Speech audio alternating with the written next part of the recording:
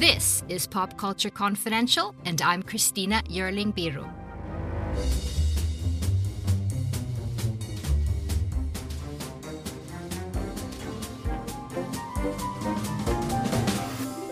Hey everyone, welcome to the show, and thank you so much for joining me for this conversation with Amy Ziering, co-director of the much discussed, praised, and criticized documentary series Alan v. Farrow.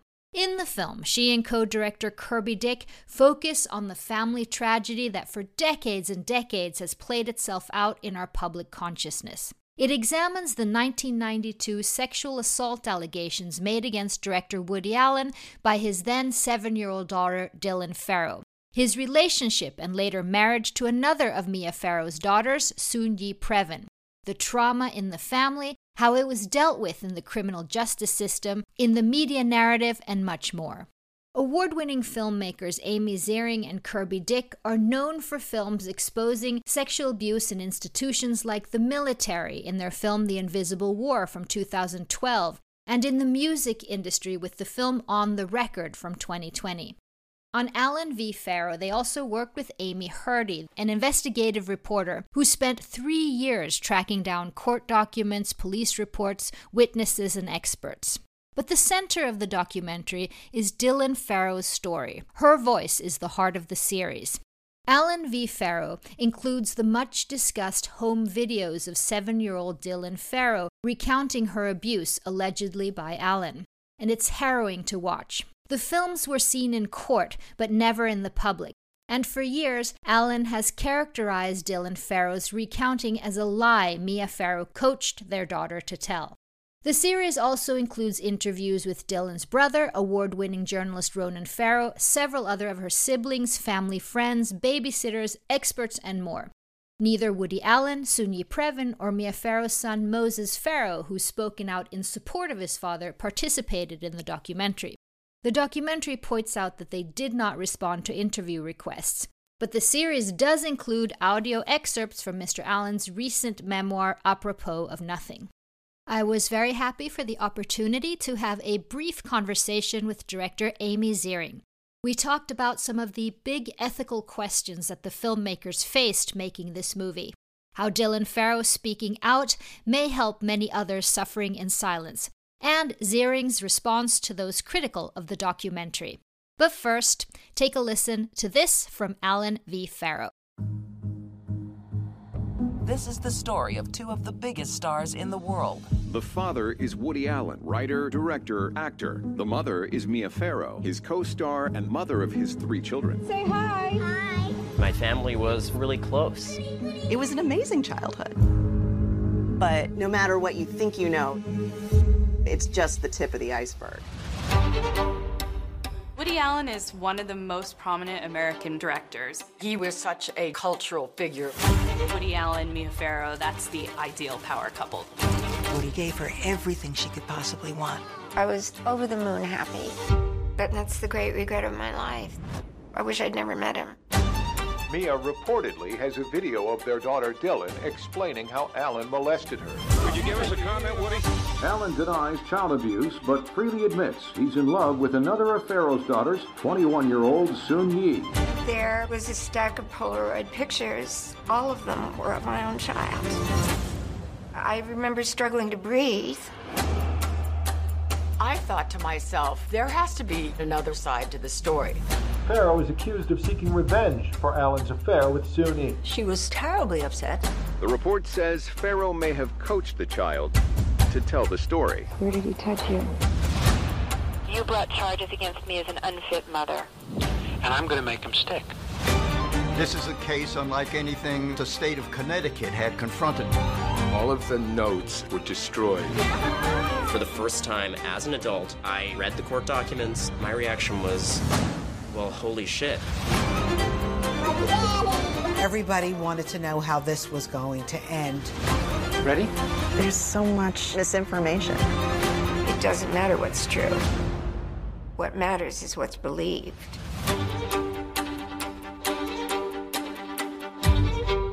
So, Ms. Ziering, thank you so much for joining me.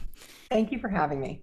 This is a family tragedy of epic public proportion. And besides the 3 years of investigation that you guys spent reporting the facts, the timelines, I imagine that there's so many ethical questions your team had to deal with and talk about. What were some of the most difficult decisions you guys made in the process? That's an interesting question. Yeah, obviously the tape. I don't know, for those that haven't seen it, we do show discrete portions of the tape that was what Dylan actually told her mother. The tape that Mia Farrow shot when Dylan told her for the first time about what had happened to her. And it's a harrowing tape to watch. And it was very difficult for us to decide whether to include it or not. Is this too much for people to take? Or is it actually important and instructive? And we landed on the latter because we thought that a lot of, incest is an issue that no one talks about. No one knows how to talk about it, at least in American culture. It's kind of the third rail. We've done a lot of films in sexual assault and sexual abuse arena.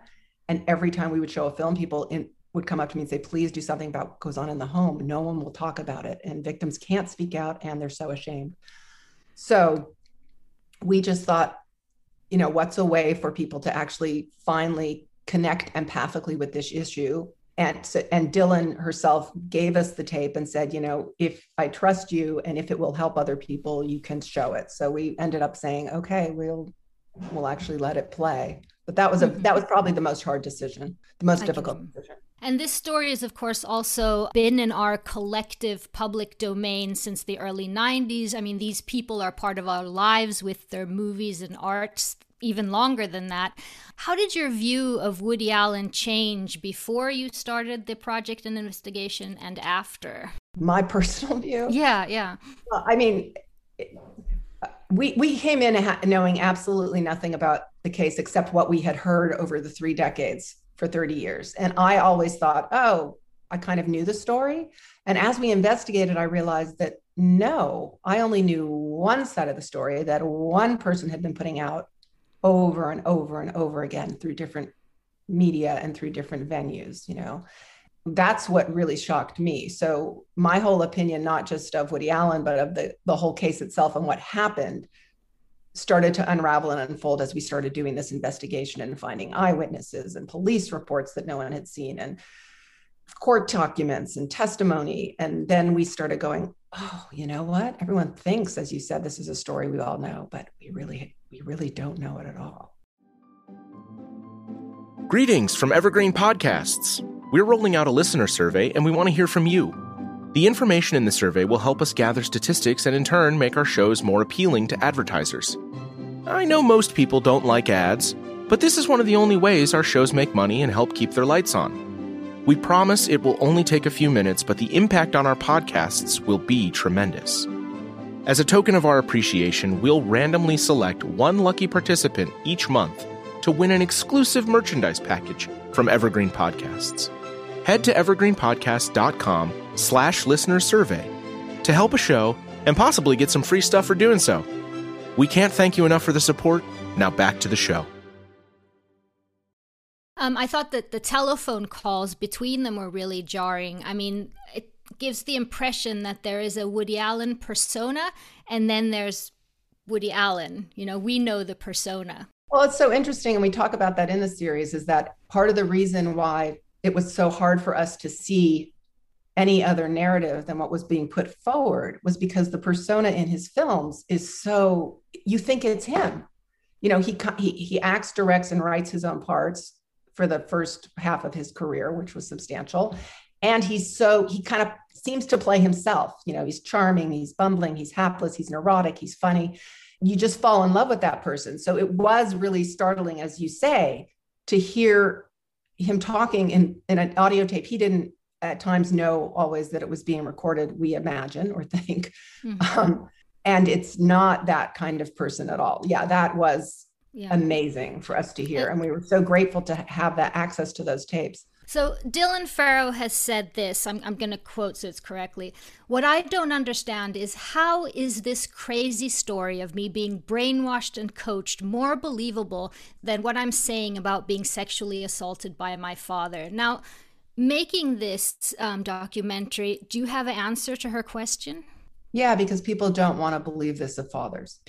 Incest, we have, at least in America and in the American court system, we've protected men over women, over mothers and children for decades. And in our culture, at least, this is a crime that's not talked about. So it's the one people really want to look away from, can't believe it can happen, don't know a lot about it. I mean, always think that a person who's upstanding or presents well in a public way can't possibly doing this kind of thing in private. And all of our research has shown that's just not true. So yeah, well, also what's interesting about that, because we did talk to experts, is it's very hard to coach a child. First of all, very hard, very hard. They don't stay on message. They're very young. They don't really understand. If on the rare case you're able to coach them, they don't stick with it when they're older. When they're older, they don't stay brainwashed. You know what I mean? If you coach them about a certain incident, by the time they grow up, they're going to be truth tellers. They're not going to stay with the story, and it won't stick in the same way. So that was also interesting to me. That was the second thing. And so the third thing I'll say to listeners is, what did Dylan have to gain? Wouldn't you, if this didn't happen, at a certain point go, I'd rather be with the amazing dad who's beloved, who does great films, than the crazy vindictive mother? Wouldn't you just do that math yourself? You have a lot more to lose. There was no gain or glory to this, which is interesting. And the last thing I'll say is, we love the narratives of vindictive women. We just do. I mean, look how easy this narrative that we do, at least in American culture. Yeah. Were you surprised during this investigation at how Mia reacted through the years to some of these very difficult revelations that came up? Oh, I was so surprised that I had no idea that actually this is the first time she ever spoke at length on camera about this incident. And I hadn't realized that or known that. Again, as I said, I thought that we had heard her side through the years. And what I realized in making it was he said. And Mia's public presence was to, this isn't something I want. I've got to protect my children. The best thing is not to have an ugly public narrative played out. So I'm just going to retreat. So that's more what, the tack she took, and was decided it was safer not to speak. After she wrote the book. Right. After she wrote the book. A couple days ago, there was an article in The Guardian criticizing the documentary about omissions in the story, and it's a PR job for the family. What are your thoughts on this article? I've got better things to do than I'm not a PR person. I'm a documentary filmmaker. So I've got better things to do with my time than make up stories.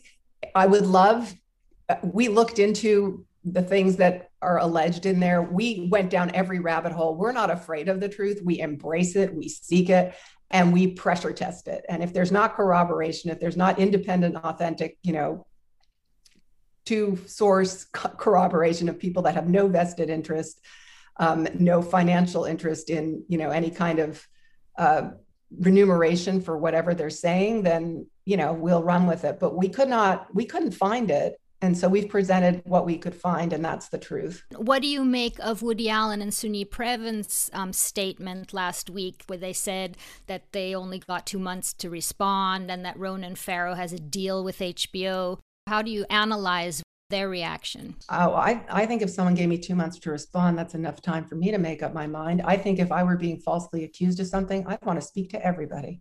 I would not be afraid. And, honestly, I don't know what people think, but nothing can go on the air that we stand behind that isn't, we've done, I don't know how many films, we've not had to issue one fact retraction. I'm not into peddling myths. Leave that to the storytellers like Woody Allen. They do a very, very, very good job of it. If I wanted to do that, I could have a different career, but this is the truth. If there's another truth that we missed, bring it on, show it to me with, all the corroboration that it requires to be taken as true, and I would embrace it. Is it possible for her to reopen the case? Do you know? I don't know. No. Yes. I mean, I just want to say that this is about a family tragedy, but we've lost the whole message and point if that's all we talk about is Woody this and da. And also, last thing, what is someone who did something supposed to say? Could you repeat that? I didn't understand. What is someone who did this supposed to say? No, I'm sorry. What were we saying? What was I starting to say? Oh, is that this is about a very personal family situation, but I don't want it to get lost on all the viewers that it's really about crimes that happen all the time in many, many, many families. And we hope that this helps others feel less alone, recognize these crimes when they're happening, and, and be able to have our culture also kind of finally have a national reckoning and wake up and acknowledge that these things happen and take care and protect survivors and victims better. Thank you very much. Thank you. Thank you so much to director Amy Ziering. Alan v. Farrow is streaming now on HBO and HBO Max. And thank you so much for listening. Please subscribe to Pop Culture Confidential wherever you get your podcasts. Thank you, and see you next time. I'm Allison Holland, host of the Kennedy Dynasty podcast. Equipped with a microphone and a long-term fascination of the Kennedy family, I am joined by an incredible cast of experts, friends, and guests to take you on a fun, relaxed, yet informative journey through history and pop culture. From book references to fashion to philanthropy to our modern expectations of the presidency itself, you'll see that there is so much more to Kennedy than just JFK or conspiracy theories. Join me for the Kennedy Dynasty podcast.